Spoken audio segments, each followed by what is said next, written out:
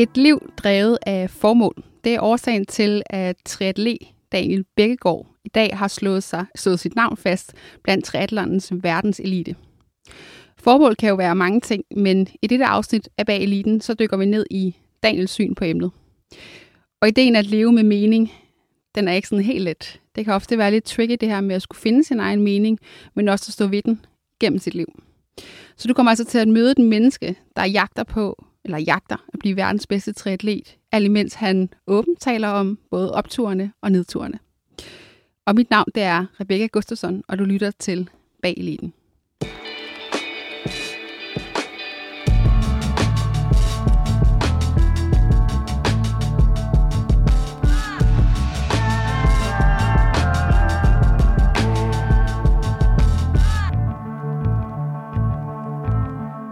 Velkommen i studiet, Daniel. Tusind tak. Jeg har egentlig lyst til at starte med at spørge dig om, hvem er den Daniel, jeg sidder foran lige nu? Lige nu der er den Daniel i rivende udvikling, vil jeg sige. Jeg fik næsten gåsehud af din intro der, fordi man kan sige, det er jo for mig personligt, der har det været en sæson, der har været utrolig svær at komme igennem. Og som sportsmand, der er man meget ens korttidshukommelse af altså både korttidshukommelse, men også sådan, man lever rimelig meget nuet, så det er jo primært, man bliver målt og vejet på ens resultater og ens liv inden for det sidste kalenderår, og jeg vil sige, det har været det har været en lang og svær proces at komme igennem det her år, så det, at jeg ligesom, ja, spoiler alert, kunne komme igennem sæsonen med et godt resultat her til sidst, det har jo gjort, at jeg godt kan sidde og trække lidt på smilebåndet nu, men at når du giver mig sådan en intro, som du gjorde der kan jeg jo også godt mærke, at der er nogle andre ting, der også river i mig, og ligesom, får en til at fundere over tingene allerede bare på sådan en kort sekund der. Ja. Hvad er det for nogle ting, der river i dig? Bare lige for at måske lige få det fastlagt, inden vi går til noget andet. Jamen det er, når du snakker om at have et formål med livet, have et formål med karrieren. Det er noget, jeg de sidste 3 år har arbejdet ufattelig meget på. Hvem jeg vil være som menneske, hvordan jeg vil leve mit liv, hvor jeg vil leve mit liv. Og det er, når man ligesom reflekterer over de her lidt eksistentielle spørgsmål, så kan man godt nå rimelig dybt nogle gange, specielt når man har været meget langt nede. Og det kan også være, det kan være meget udfordrende, fordi man netop bliver målt på ens resultater, og man kan tit føle, at man ikke er bedre end ens sidste resultat, så hvis ens sidste resultat måske gik super godt, så skal der ikke meget til for et korthus, og måske kan vælte lidt, hvis man ikke har nogle rigtige personer rundt om en, eller man er god til at arbejde med den mentale side af det. Så allerede der, det var en dyb intro. Ja, men jeg er jo også kendt for at være det sted, hvor de dybe samtaler bliver taget. Det er også det, jeg forbereder alle jer atleter på, inden I kommer hen, at hvis man sidder i min stol, så bliver det ofte meget, meget dybt. Så det var du heldigvis forberedt på. Men jeg tænker lige for, at vi måske går tilbage til starten af din karriere, folk der ikke kender dig. Du og jeg har til fælles, at begge vores karriere, vi startede i en svømmehal. Men din er så gået over i triathlonens vej, og jeg sidder i stedet for her. Men kan du måske starte med at fortælle os, hvordan startede du, eller hvordan lærte du triathlon at kende? Ja, men jeg startede som, jeg ved ikke, om det er jo vel elitesvømmer, fordi som 8-årig, der starter man med at træne 3 gange om ugen der, og det er jo forholdsvis meget som 8-årig egentlig. Når man kigger tilbage nu, og jeg ser børn, der er 8 år, så tænker jeg, hold op, det var det egentlig ekstremt. Allerede dengang begyndte jeg på det stof der. Men det var brugt hele min ungdom i en svømmehal egentlig. Var en del af et ufatteligt stærkt squat, hvor jeg aldrig rigtig var en af de bedste. Jeg var faktisk altid en af de dårligste, eller i hvert fald det mellemkategorien der.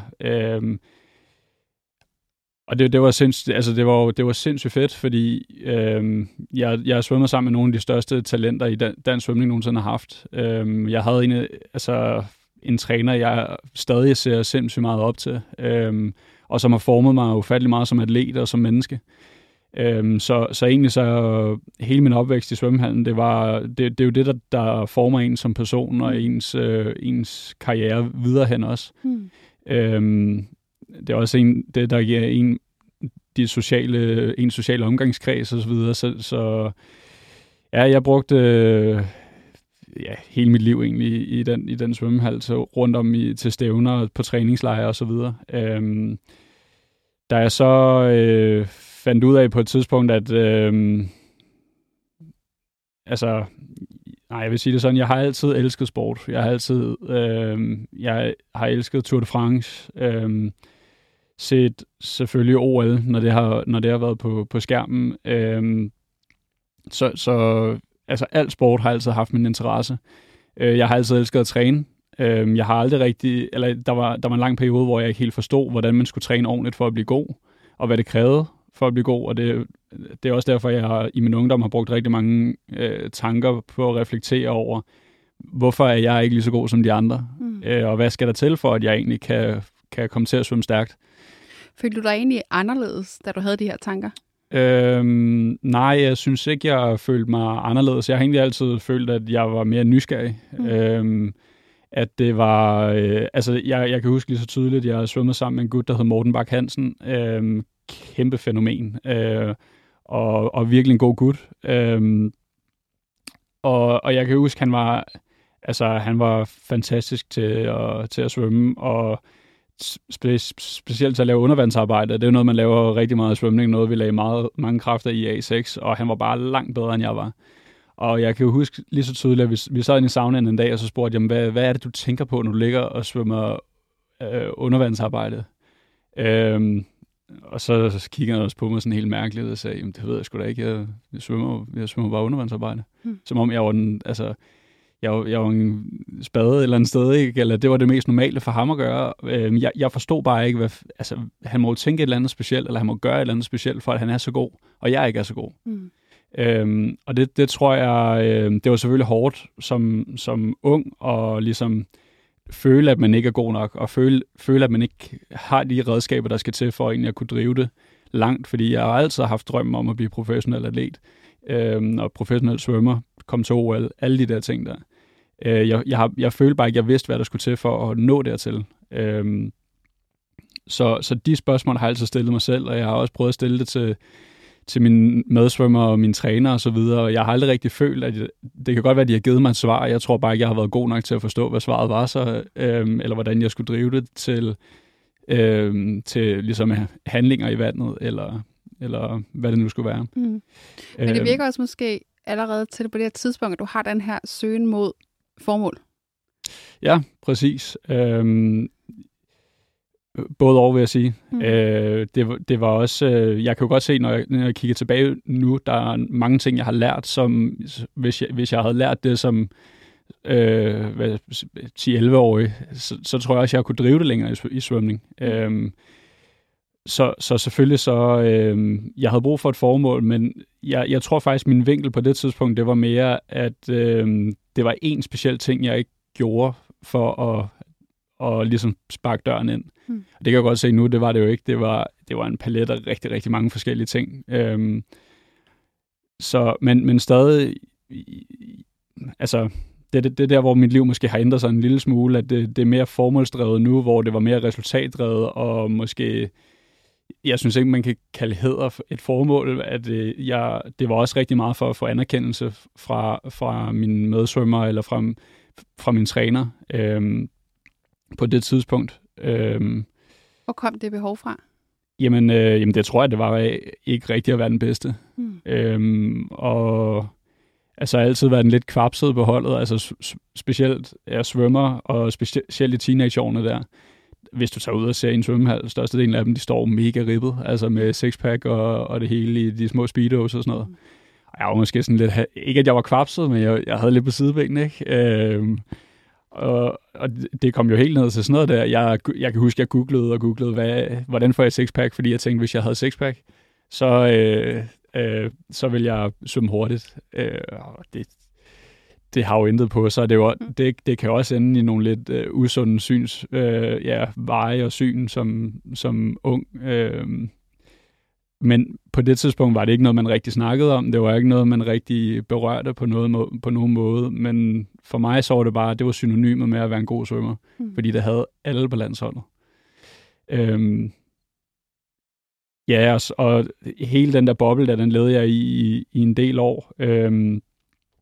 Hvor jeg så heldigvis havde en træner, der også på et tidspunkt kunne se, hvilke kvaliteter jeg også havde som atlet og som menneske.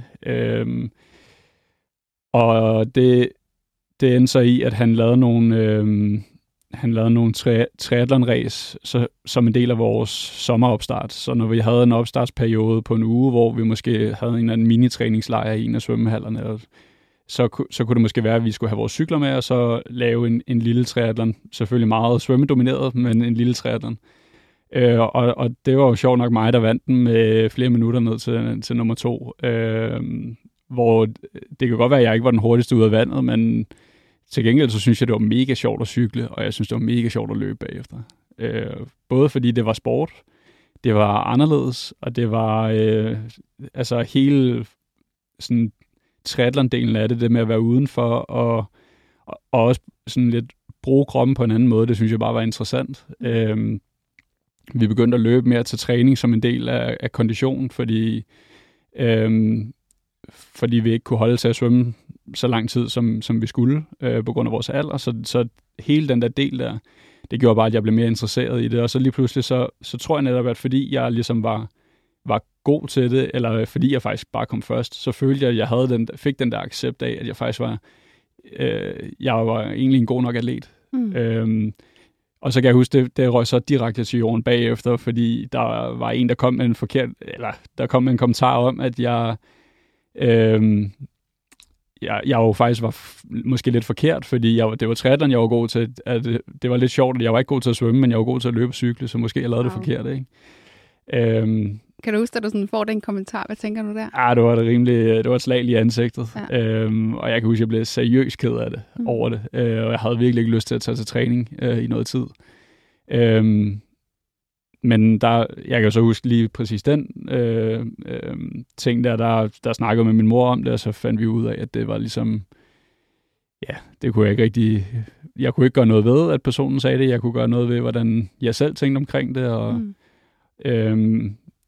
og måske det kunne være lidt i misundelse over, at jeg havde vundet, fordi vi alle sammen jo også er konkurrencemennesker på sådan en svømmehold og så videre. Men det var, altså, sådan, når man kigger tilbage, så rigtig meget af det var, jeg kiggede på, følehornene totalt ude, hvad tænkte alle andre om mig, og hvordan kan jeg få accept fra andre for at, måske ikke være den allerbedste svømmer, men måske mere for accept som den person, jeg er. Ja. Men det er meget sjovt, fordi vi talte lige inden vi tændte mikrofonerne om at være et menneske, som tænker mange ting. Og det du siger med at være meget nysgerrig og have mange tanker om, som du siger, hvorfor kan han være så god, hvorfor kan han lave de her benspark under vandet på en måde, jeg ikke kan. Er noget, jeg selv kan ikke enormt meget genkende til, fordi jeg også er wired på den måde. Og det der med måske, det også derfor, jeg spurgte dig om du følte, det var anderledes, for det var det indtryk, jeg havde af det der med at tænke på en anden måde, end andre gjorde. Men det gør også, at som du siger, at man måske hurtigt kommer til at søge, eller jeg kommer i hvert fald ret hurtigt til at søge andres accept, fordi at jeg ikke følte, at jeg selv var god nok. Og endte med at crashe fuldstændig på det, fordi jeg kan jo aldrig nogensinde få alles accept af mig selv, og hvis jeg baserer det på andet end min egen idé om mig selv, så er det jo i sidste ende ikke holdbart. Men jeg er nødt til selv at finde den styrke inde i mig. Så jeg tænker egentlig på det her med, og du siger, du bruger din mor til på en eller anden måde i det tilfælde at skabe noget refleksion og skabe noget afstand. Hvilken rolle har hun spillet i det her? Jamen i hele mit liv har det været, min mor har ligesom været mit alfa og omega. Min mor og far blev skilt, da jeg var helt ung, så det er hende, jeg har boet med hele mit liv. Og ja, hun har været der hele vejen igennem, og er der stadig, så det er jo, altså, hendes støtte har været kanon, fordi hun er også rigtig god til selv at reflektere. Uheldigvis så tænker hun også rigtig meget over, hvad alle andre tænker om hende. Så hun ved, hvordan det er, og hun er igennem det selv. Men jeg synes, det har også været destruktivt for hende på nogle tidspunkter, og hun er blevet sindssygt god til selv at ligesom finde ud af, hvordan hun navigerer, og hvad der virker for hende i perioder, hvor hun overtænker tingene, eller søger accept for andre. Det vi så også har fundet ud af, det er, at det er forskellige ting, der trigger det hos os, og det er også forskellige måder, vi ligesom kommer ud af det på. Eller måske prøve at arbejde med det på. Og det synes jeg også er interessant, at der ligesom ikke er... Det gælder jo for alt i sport, at der er ikke one size fits all for alle, om det er talenter, eller om det ikke er talenter. Men jeg tror, en af de ting, som min mor faktisk har været virkelig, virkelig god til at få ind i hovedet på mig, det er, at man bliver nødt til at arbejde for de ting, man gerne vil have. Og allerede fra start af, fra min barndom, har det været, at jeg har haft en fantastisk barndom, synes jeg. Og det er ikke, fordi vi ikke har haft særlig mange... Altså, det er ikke sådan, at det skal ikke lyde som om, jeg kommer fra fattige kår eller noget, men jeg har aldrig rigtig fået det, jeg pegede på sådan, i første omgang, og det er jeg faktisk lykkelig for. Jeg har fået rigeligt, men jeg føler, jeg har fået at vide, at jeg skal arbejde for tingene, og det er ikke, du får ikke bare ting som gave, og tingene kommer ikke bare flyvende ned i favnen på dig. Både at jeg jo følte, at jeg skulle arbejde mere til svømning, end de andre skulle, for at opnå det samme. Men allerede fra jeg var helt ung, har det bare været sådan, det har været at være i min familie. At vi arbejder for tingene, og det er noget... Altså, hvis jeg skal pege på en ting, så er det det, jeg er allermest taknemmelig for. Mine forældre nogensinde har givet mig.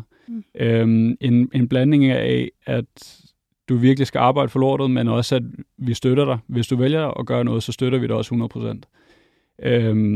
Og det er noget, som, når jeg forhåbentlig engang får børn, det er noget, jeg 100% vil sørge for at bidrage der.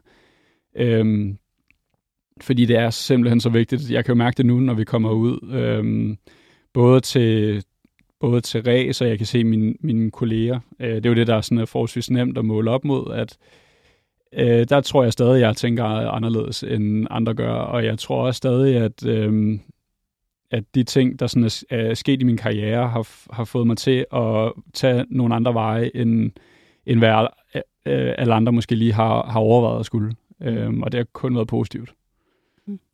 For måske lige at vende tilbage til det her med din vej til triathlon, det synes jeg måske dykke en lille smule mere ned i om et kort øjeblik.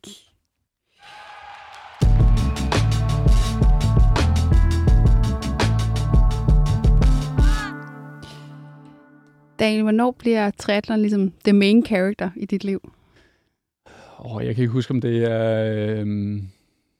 jeg tror 2012, der brækkede jeg armen. Okay. Spillede stikbold i skolen. Så, af alle ting? Af alle ting. Så knækkede jeg armen midt over, og det tog lige noget tid. Det tog et år, før jeg kunne komme ordentligt tilbage i vandet igen. Og i den tid, derfor... Jeg tror måske, jeg har syngende ADHD, så... Jeg kan ikke, selv nu når jeg har off-season, jeg kan ikke sidde stille, og det hele kører rundt, og det synes min lærer og min familie også var til tider pisseirriterende, så jeg fik en sådan stationary bike, en motionscykel, til at starte med, hvor jeg stadig havde min arm i gips, så der gik 2 uger, så havde jeg jo ligesom kørt motoren i stykker på den. Og så købte jeg så en spændingscykel, som jeg så kunne sidde på, og der fik den bare los til at starte med. Så kunne jeg begynde at løbe, og begynde at gøre det en del, og kørte på min papfars mountainbike rundt i skovene, og jeg synes, det var det fedeste nogensinde. Kom ud og rulle lidt med en af mine kammerater, og lige pludselig så opdagede jeg det der kammeratskab og det sociale element, som svømning ikke kunne tilbyde på samme måde. At selvfølgelig så har man det at sidde sauna bagefter, og når man står inde ved kanten de 10 sekunder mellem ens intervaller, ikke? Men ellers så snakker man jo ikke sammen af gode grunde. Og det kunne jeg mærke, jeg havde virkelig behov for. Og jeg kunne mærke, det triggede bare et eller andet helt specielt i mig. Det med, at vi kunne tage vores cykler og cykle ud til Buresø, få en is og cykle hjem igen. Men det var jo ens bedste venner, man var sammen med, og man kunne være sammen med dem så meget, man overhovedet har lyst til.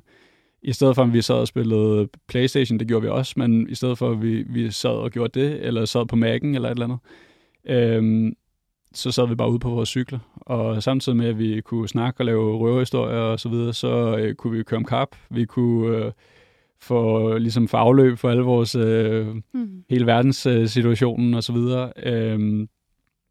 Det var bare det, jeg havde behov for, kunne jeg mærke. Og det sagde jeg til min svømmetræner på det tidspunkt. Han havde så lavet en Ironman i mellemtiden, og det synes jeg det var rimelig cool på det tidspunkt. Ja. Og måske lige til dem, der ikke ved, hvad en Ironman, det selvfølgelig ved de måske, det er triathlon, men hvad er længderne? Bare lige måske, så vi lige får det på plads, fordi det er jo lidt vildt i sig selv. Ja, ironisk nok, så er det jo det ypperste, man kan opnå i livet, ikke? Det er det jo det. Det er jo det. Ej, men det er 3,8 km svømning, det er 180 km cykling, og det er 42 km løb. Ja. Et maraton, det er slut af på. Og det havde han havde været nede og køre det i Østrig, og det, altså, både at jeg så op til ham som menneske, så det synes jeg også, det var ekstremt, at han kunne det. Og det var også sejt, fordi han tabte sig rigtig meget, og det var ligesom, om han ligesom fik ny glød i øjnene, så der var mange aspekter i det, som jeg synes... Drev det der også netop, det der med måske muligheden for at få den der sixpack, du har drømt om? 100%. Ja. Men også bare, at jeg kunne se, han havde også en mening med at gøre det. Og det synes jeg faktisk var cool på det tidspunkt. Er det ham, at der måske hjælper dig med at få den her idé om det her formålsbaserede liv, eller hvor kommer det fra? Nej, det kommer meget senere hen, faktisk, fordi det han hjalp med, det var at sætte mig hurtigt i kontakt med den daværende landstræner, så jeg kunne komme ind i og få noget guidance for, hvad der lige skulle ske. At han ville gerne stå for den daglige træning, men han vidste ikke, hvordan han skulle sætte resten sammen, og hvordan jeg kom i gang med at få en cykel og så videre. Så det fik jeg rigtig hurtigt op og stå gennem ham ved at tage kontakt til landstræneren. Og det synes jeg, det er jo en ting, klubber derude virkelig skal tage med, at han er skyld i, at mit liv ændrer sig til det gode for sindssygt ved at tænke en lille smule ud af boksen. At specielt elitesport, det synes jeg ikke, som når man har sådan en hel pulje af unge, så handler det ikke om, at de skal blive rigtig, rigtig gode til svømning. Det handler ikke om, at de skal blive rigtig, rigtig gode til cykling. Det handler om, at de skal have det mega fedt. Man skal ud og røre sig. Man skal ligesom udvikle sig selv som menneske, og jeg er evigt taknemmelig for, at han ligesom hjalp mig ud over den der kant der. Og der følte jeg mig anderledes. Jeg følte, at jeg var mærkelig, fordi jeg startede med at cykle og løbe også samtidig.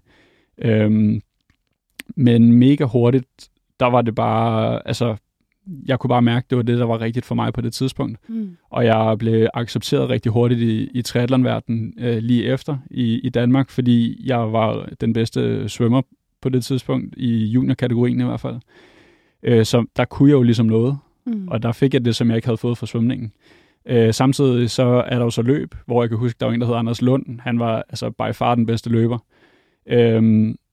Og vi skulle lave en løbetest på 5 km, hvor jeg bare stod med julelys i øjnene. Wow, han løb 14:40 eller sådan noget på 5 km. Og jeg tænkte, det kan man jo ikke. Hvor er han sindssyg? Og totalt idoliserede ham. Og så 10 minutter efter, så kom han over og gav mig en lammer på skulderen og sagde, hvad så, det var sgu da godt svømmet i går. Det var da fuldstændig sindssygt. Fordi han var så rimelig dårlig til at svømme. Så det der med, at man har sådan, det synes jeg, triathlon kan, at man har forskellige arenaer, hvor man faktisk kan brillere rimelig meget. Og der bliver man accepteret virkelig hurtigt, både som atleten, men også som den, man er. Og jeg synes, det var for vildt, ham jeg lige havde set løbe 3 minutter hurtigere end mig på en 5 km. At han kommer hen, og så lige giver mig kudos for, at jeg svømmede godt. Jeg kunne slet ikke forstå den der sammenhæng, fordi jeg kom fra svømmeverdenen, hvor hvis du ikke er top 3 i Danmark, så er du ikke en skid. Så skulle du bare lade være med at snakke til landsholdssvømmerne, ikke? Ja. Det var der i hvert fald på det tidspunkt. Enig. Og så hele det der, det fangede mig bare lige med det samme. Vi kommer ud til race, og lige pludselig så det der med, at det er ikke, at der er en masse forskellige løb. Det er ikke, at der alle ligesom har høretelefoner på og lukker sig inde. Man kører virkelig væddeløb mod hinanden. Fra kanonen går, fra starten går, der kører man bare væddeløb. Det er så intensivt, og man står bagefter, og nu drak vi ikke øl på det tidspunkt, men man står bagefter i målområdet, og kan måske bruge en time på lige at snakke igennem om, hvad skete der, og det var godt nok sindssygt, det du gjorde der. Og, det var bare en atmosfære, som jeg jeg synes, det er det mest fantastiske i verden. Og jeg synes stadig, det er det mest fantastiske i verden. Så det fangede mig rigtig, rigtig hurtigt, og jeg havde heldigvis nogle gode mennesker, der kunne tage hånd om mig, og ligesom guide mig på vej ind i triathlonverdenen og på vej ind i det nye, hvor jeg stadig kunne bibeholde min drøm og min mål om at komme til OL, og vinde store mesterskaber og alle de ting her. Så det var i 2014, jeg lavede den overgang cirka. Og sådan, hvor det blev seriøst i 2015, vil jeg sige. For os forholdsvis nyt stadigvæk. Ja, det er det. Jeg føler, at jeg er garvet, men det er jeg overhovedet ikke. Det er det overhovedet ikke, nej. Og det er jo også fedt. Ja. Det er det, sport også kan, at man stopper aldrig med at udvikle sig. Og jeg føler stadig, at jeg laver sindssygt mange fejl, og der er så mange steder, jeg kan udvikle mig. Det er jo også et formål, ikke? Altså, at jeg står op hver dag, stort set hver dag, og tænker nu skal vi ud og rykke nogle grænser, vi skal ud og forbedre os og finpudse tingene. Og selvfølgelig så står jeg også op nogle dage og tænker, hold kæft, hvor magter jeg bare ikke at træne ud af. Men så går der 5 minutter, når man kommer ud på rammen, og så tænker man, det her det er det bedste. Altså, niver sig selv i armen og tænker, det her det er et job. Altså, hvad foregår der? Ja.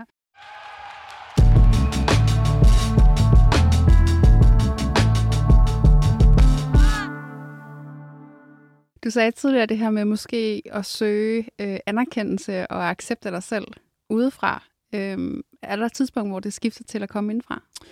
Det er der. Jeg flyttede til Odense, var en del af en gruppe af atleter, et nationalt træningscenter i 2016. Og jeg skulle til OL i 2020. Det var jeg 100% sikker på.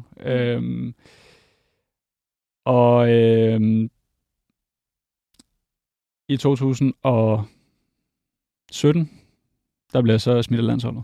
Wow. Af min træner og af sportschefen. Det var en samtale, hvor jeg kom ind på kontoret, og de kiggede mig dybt i øjnene og sagde, jamen vi skal sgu nok finde ud af, hvad Daniel han skal lave nu, fordi vi er ikke sikre på, at han skal lave triathlon. Og hvorfor ikke det? Jamen i min verden, så var alt jo perfekt. Jeg havde lige målt... nu, der skal lige forbeholde, jeg ved ikke, om det var en reel måling. Ja, det kan godt være, der var lidt fejl i målsystemet, men oven i mit hoved. Jeg havde lige målt højeste iltoptag nogensinde i Danmark, og jeg følte, at ligesom jeg var lige der, hvor jeg skulle være, og jeg slog mange af de andre i træning. Jeg var altså både på svømning og løb og cykling. Så jeg forstod slet ikke... jeg vidste godt, at jeg ikke havde præsteret godt i et år, men jeg tænkte, det kan man godt ændre på jo. Men samtidig så jeg havde taget en del på. Jeg var begyndt at feste rimelig meget på universitetet, og ligesom den anden side af livet, som jeg ikke havde set før, det lige pludselig, det kom jo bare ind med 120 timer, fordi jeg ikke boede hjemme mere. Jeg havde mere ansvar selv, og det var jeg slet ikke klar til at tage. Så på baggrund af manglende resultater, og bare, at de ikke så den der seriøse side af mig, som de havde ønsket at se, så blev jeg skibet.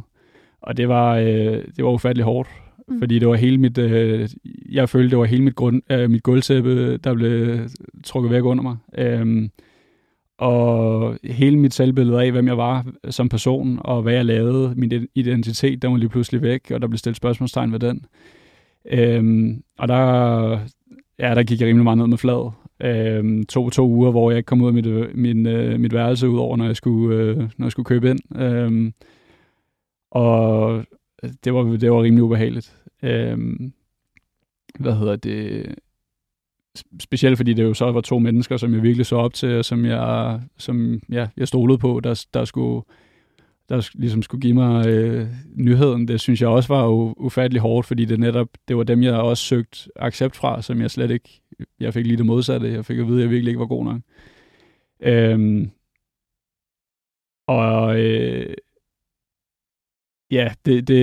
Det resulterede så også i, at når jeg så skulle til timer på universitetet, så jeg mistede al selvtillid.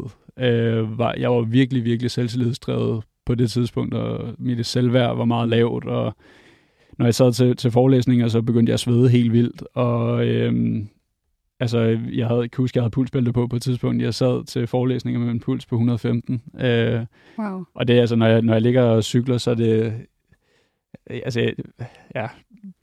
Så ligger den måske under 115 på en lang tur, ikke? Altså, det var bare ikke normalt, det der.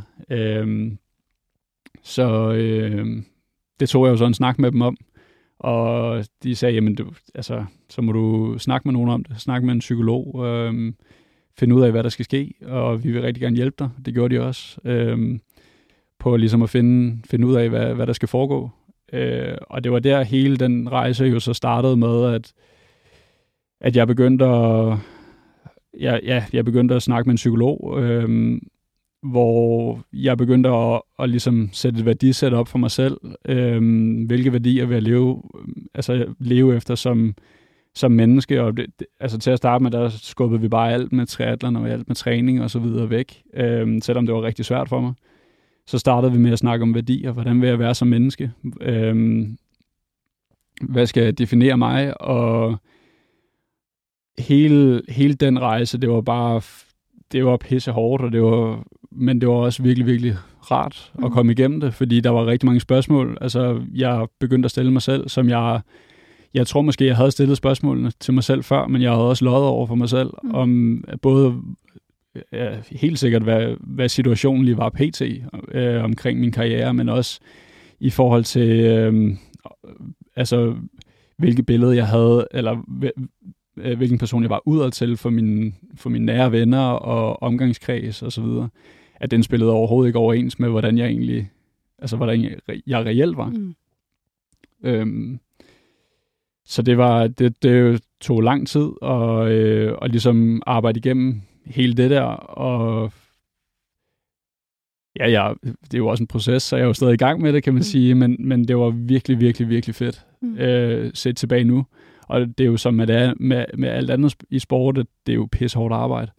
Og det er både emotionelt, men det er også bare hårdt arbejde til hverdag, og holde fast i værdier. Og nu, fordi det ligesom har været en del af min natur hele mit liv, så det at være nysgerrig, det er jo for eksempel en af mine værdier. Og det er super, super fedt, at man kan komme til et sted, hvor de værdier, som man lever efter i sit liv, at det er også nogle værdier, som man kan overføre til sin sport. Og det er faktisk nu, er det også nogle værdier, som jeg kører race efter, når jeg kører race. Jeg er heldig, at jeg har fået en, der hedder Christoffer Henriksen nu, en sportspsykolog for Team Danmark, til at hjælpe mig med mit daglige liv. Og det hele det der arbejde, det har åbnet mine øjne for både præstationer og mit liv som sådan generelt. Hvor sindssygt fedt det er at arbejde med sådan nogle ting der. Så det, at jeg blev smidt af landsholdet, selvom jeg til at starte med synes, at det var det hårdeste i verden, så var det er den største gave, der nok nogensinde nogen, der har givet mig. Fordi ikke bare som atlet, men som person, så var det, der skulle til for, at jeg kunne udvikle mig, og jeg kunne ligesom komme videre.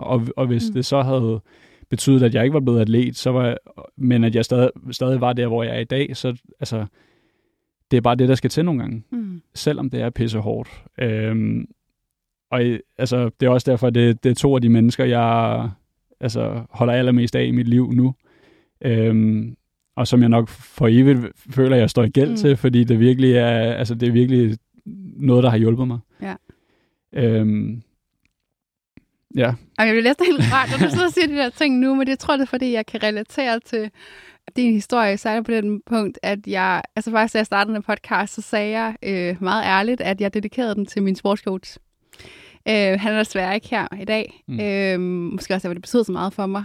Men hele det her med, som du siger, når du dyrker svømning, så er der ingen, der giver dig tid til overhovedet, til at finde ud af, hvem du er. Du træner så meget, og du er så fokuseret for en alder 8 år. Jeg var startet også på elitesport, eller med elitesvømning, da jeg var 8. Og da jeg crasher, da jeg er 15, at mit ligesom, jeg går ned med fladet mentalt, vel at mærke, var det jo også der, jeg havnede hos en sportscoach, hvor der var en træner, der sendte mig hen. Og det der med at have et menneske, som er dit menneske, som har intet med dine forældre at gøre, intet faktisk med din sport at gøre, men som sidder der for ligesom at samle dig op, men og så finde ud af, hvem er du egentlig? Og stille de der svære spørgsmål. Altså, jeg kunne blive spurgt om, vil du egentlig svømme? Hvorfor svømmer du? Hvad er det egentlig, det du har gang i nu? Vi begyndte at tale om, jeg havde nogle perioder i skolen, hvor jeg ikke havde det super godt. Jamen, hvad var det, der lå bag ved det? De der spørgsmål, du aldrig er blevet stillet før, dine forældre ikke har stillet dig. Ikke et ondt til mine forældre, men de er bare ikke blevet stillet, fordi de er jo vildt svært at tale om. Og jeg tror, hvis vi har de snakke særligt med atleter i en meget tidlig alder, fordi vi tænker og reflekterer enormt meget, så er det, vi jo ender med, eller så tror jeg på, at vi ender med at crashe som mennesker ret tidligt. Helt sikkert. Og jeg tror, at det der også... en af de ting, der også ligesom ligger bag det, når man er eliteatlet, både som den måde, man bliver opdraget på gennem systemet, men også det, der gør en måske god og draget til sporten, det er også, at man kan lukke af for rigtig, rigtig mange ting. Og folk snakker jo tit om det der med at lukke af for smerte og lukke af. Det er fint nok. Ja. Bagsiden af medaljen er også, at man kan lukke af for rigtig, rigtig mange ting, der går galt, når tingene går galt i ens private liv. Og det tror jeg også, altså, det er jo det, der også gør, at man ligesom, der har jo nok været nogle røde flag også igennem min karriere, også der i 15-årsalderen. Og jeg tror, det er, når man ligesom lige banker hul på skallen der, og stikker hovedet ud og finder ud af, shit, det her, det er sgu ikke helt godt. Så det er der, hvor det bare kan briste fuldstændig. Og det, altså i intet elitesport er man god nok, eller jeg synes ikke kun det er elitesport, det er også bare, jeg kan se med min lillebror på gymnasiet, ikke? Ja. At det er mange steder, hvor man ikke er god nok til at tage fat i mennesker, og faktisk, altså fortælle dem, at det er godt, det er okay at snakke med en psykolog, eller det er okay at snakke med nogle andre mennesker omkring det. Fordi det er virkelig, virkelig vigtigt. Og det er jo 100% også, som du siger, at det er jo ikke fordi, at ens forældre ikke er gode nok at snakke med. Det er fordi, det kan være rigtig, rigtig, rigtig svært som menneske eller som barn at snakke med ens forældre omkring tingene. Fordi det er også bare, det er jo ikke sjovt at komme op til dine forældre og sige, jeg har det virkelig dårligt. Jeg har det faktisk ufatteligt dårligt. Jeg kender ikke særlig mange, der kunne finde på at sige sådan noget til ens forældre. Altså, og jeg kan også huske, at jeg har sagt det til mine forældre, at det virkede faktisk også, som om det var... Og det kan godt være, det er mig, der opfatter det forkert, men at det faktisk var svært at forstå. Ja. Fordi som forældre, så går jeg også ud fra, at man bare vil det bedste for ens eget barn. Så det er bare vigtigt at finde nogle andre også, man ligesom kan trække på og fortælle, hvordan hverdagen står til, og så videre. Altså, det er meget sjovt, at du siger det. Jeg er jo ærligt mine forældre med til mine samtaler. Jeg kunne ikke finde ud af at snakke om det derhjemme. Og jeg har en mor, som er skolelærer, er meget nysgerrig indbygget, som jeg selv er, stillet alle mulige spørgsmål, og jeg kunne simpelthen ikke tale om det, da jeg var derhjemme. Så jeg hævde mine forældre med på skift, min mor og far, med til de mange første samtaler. Min mor elskede, som jeg forældre så fuldstændig hele den her proces, og hun var sådan, hvor jeg nogle gange sådan tvinge hende ud af rummet, fordi hun synes, det var så spændende. Jeg sad og skrev noter, ikke så meget om mig, men om det min coach sagde. Men det er meget sjovt, fordi det der med, altså det er enormt svært, særligt når du er ung, når du er barn, at tage de der samtaler med sine forældre. Og jeg tror, altså, det er også noget, vi har talt om i forhold til andre omkring bag eliten, det her med faktisk at tage de der samtaler om forældrerollen i det her. Fordi det må egentlig også være enormt svært at være forældre til et barn, som er elitesport eller elitesport udøver, ikke? Ja, og så jeg kan sige, at nu det bliver kun værre. Og det bliver kun sværere for forældrene. Altså, det kan jeg jo sige, det håber jeg også okay, jeg siger mor, men det er pisse svært for forældre også, at nu...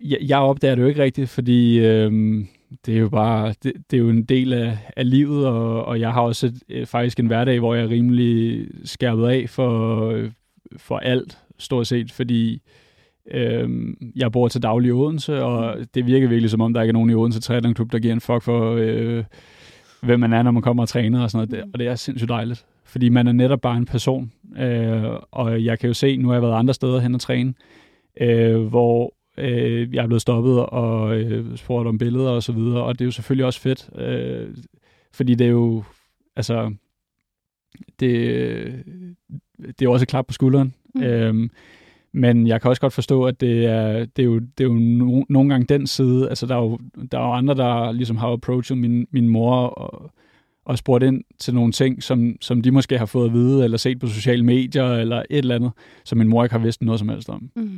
Og det må også være sindssygt mærkeligt, at lige pludselig så er der at sætte sig ind i, at der er andre folk, der har en holdning på dit barns vegne,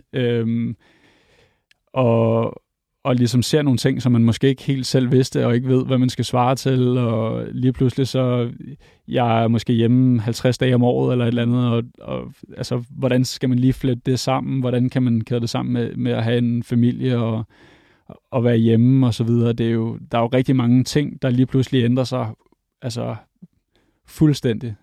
Fra at man er en forælder, der kører et barn til svømning hver morgen, og ligesom har et barn i hånden, når man skal guide frem og så videre, til lige pludselig så har man ikke det barn, og lige pludselig så er et barn virkelig selvstændigt, og så er det ikke et barn mere, altså, selvom de vil føle det, så er man et voksent menneske, og lige pludselig så er det et voksent menneske, der har sit eget firma, og lige pludselig så har man rådgiver, man snakker med, i stedet for at snakke med ens forældre omkring tingene, og hele den der proces der, det må være sindssygt svært som forældre, og det bliver kun værre jo.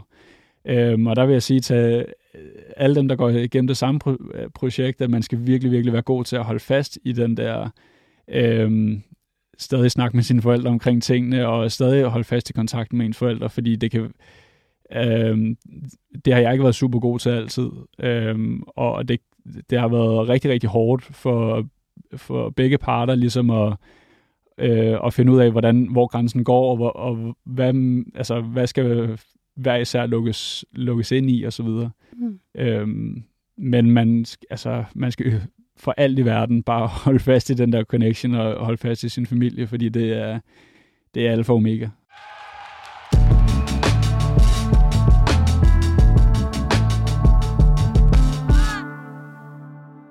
Har du fundet dit formål i dag? Jeg er i gang med det.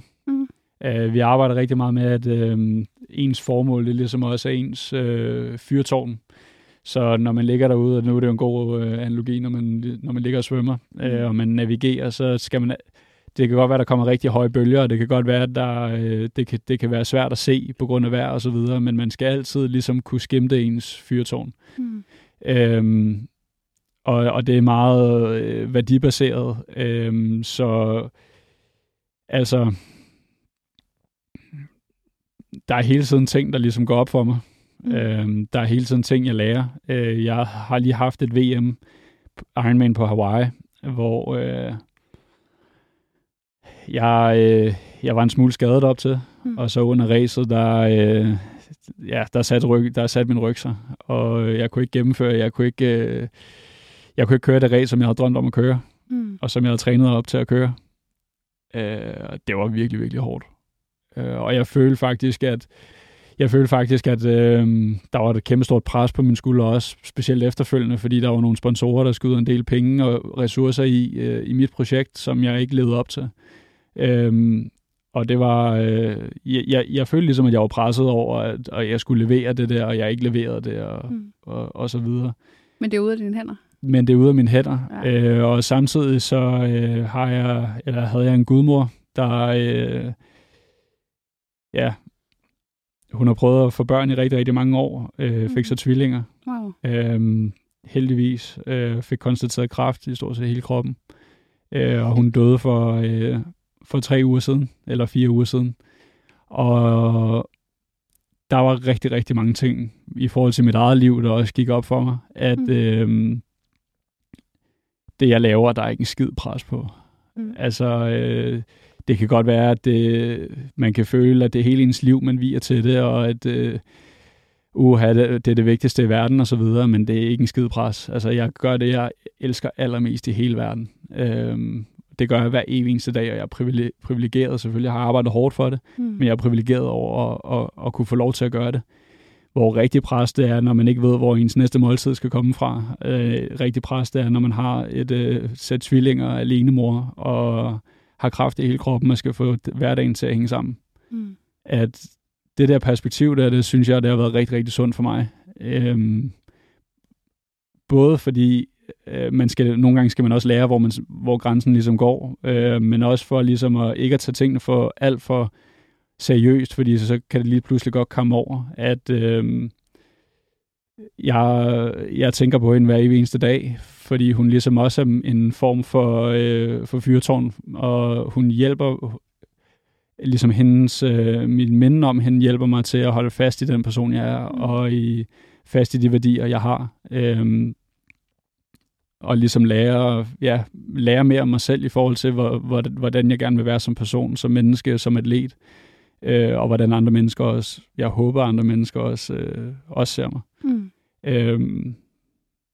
Og det var også, det var en meget stor ting i det at komme videre med sæsonen efter VM, der glippede, fordi lige pludselig, det var rigtig, rigtig hårdt, men jeg lærte også, at så hårdt var det heller ikke, at der kommer et VM igen, og der kommer andre muligheder for at præstere, og det så mundede ud i for mig, det var, at jeg fandt ud af, også med hjælp fra Christoffer der, at jamen, det er ikke sådan nederlag, der skal definere min karriere eller mig som person. Overhovedet ikke. Det, der skal definere mig, det er, hvordan jeg kommer videre fra sådan nogle perioder der.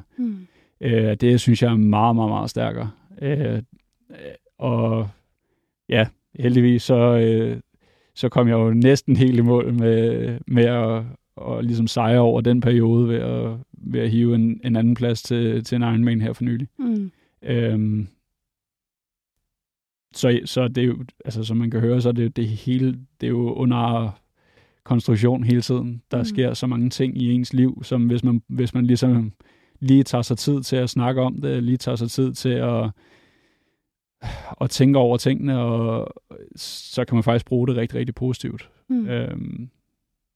Ja. Det var også det, du sagde altså helt i starten, da jeg havde lavet introen, når du sad og fortalte, at du næsten fik helt gåsehud, fordi, som du selv siger, det har egentlig været et år fyldt med nedture, men hvis jeg vælger at tage nogle andre briller på, så har det måske været et givende år, et lærerigt år, et år, som måske har fundet, eller hvor du har fundet dig selv på en ny måde. Ja, 100%. 100%. Og det er jo det, man skal sørge for at kunne holde fast i. At det virkelig har været et givende år. Og jeg har lært rigtig, rigtig mange ting, specielt om grænser og mine egne grænser. Som kun har været givende for min person. Det er jeg ikke et sekund i tvivl om. Så hvis man skal runde den her del af samtalen med dig, Daniel, vi har lavet i dag, så kan man sige, du starter med at fortælle om lidt, hvem du var, men sådan, hvem er den Daniel, der så sidder foran mig lige nu, efter vi har talt en lille time? En lettet Daniel, tror jeg.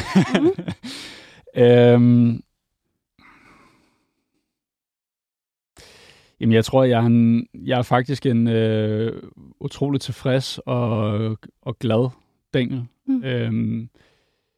Jeg havde snakket med min træner om det i går, at det er jo sjovt nok den samme træner, der smed mig af landsholdet, men at jamen, det har ikke været det år, vi ønskede resultatmæssigt. Men når man kigger på, hvor jeg var i 2021 i slutningen af sæsonen der, så er det helt sindssygt, hvad der er sket. At der er kommet der har været nogle situationer, jeg skulle håndtere, som jeg under ingen omstændigheder havde været i stand til at håndtere for bare et år siden. Nogle rigtig ubehagelige snakke, jeg har skulle have, og nogle fede snakke, jeg skulle have. Nogle perioder, der har været hårde at komme igennem, rent personligt, rent sportsligt, og så videre. Så jeg synes, at altså, den Daniel, der sidder her i dag, er helt sikkert jeg synes, det er en ufattelig stærk Daniel, der er klar til at håndtere alt, hvad verden har at smide i ansigtet på mig. Med løftet kæbeparti i hvert fald. Det synes jeg. Og det synes jeg var de bedste ord, vi kunne gå over til lytternes spørgsmål på.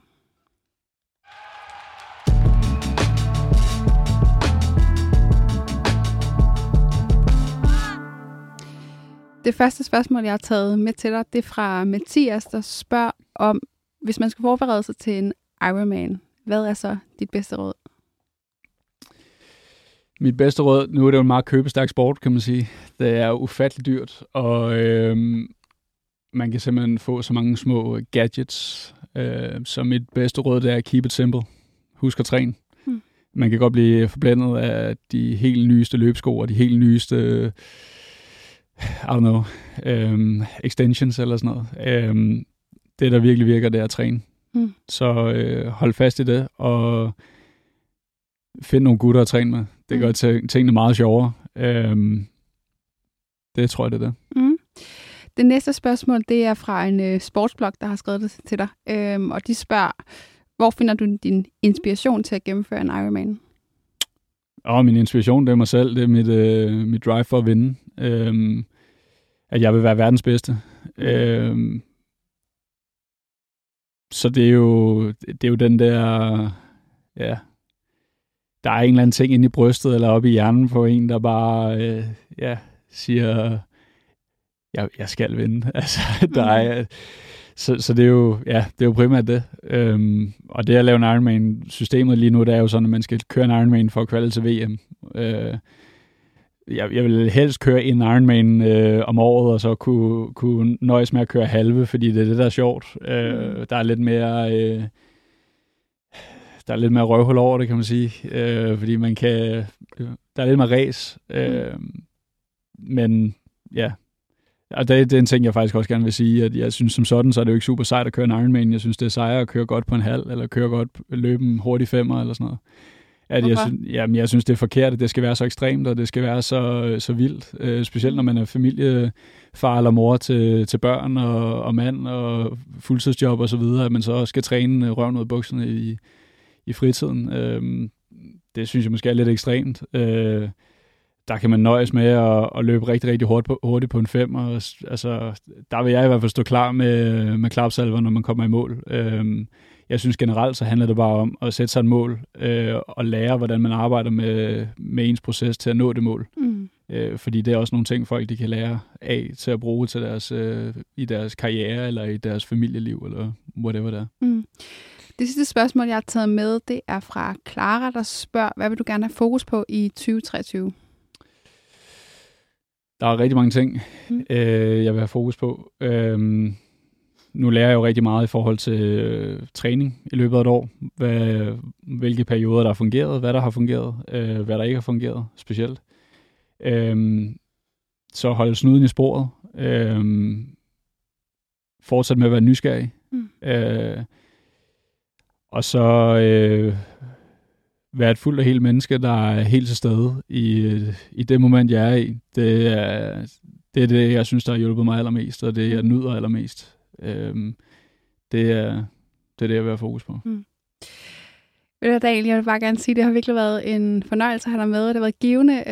Jeg havde et øjeblik, hvor jeg lige måtte bide mig selv i læben for lige at knibe en tåre, men altså, det har virkelig også været en dyb samtale, vi har haft i dag, så tak fordi du har haft lyst til at være med. Tusind tak, fordi jeg måtte være med. Jeg vil også bare gerne sige tak til dig, der har lyttet med derude. Du kan som altid finde mange flere afsnit af Bag Eliten, der hvor du lytter til podcast, og mit navn det er Rebecca Gustafsson.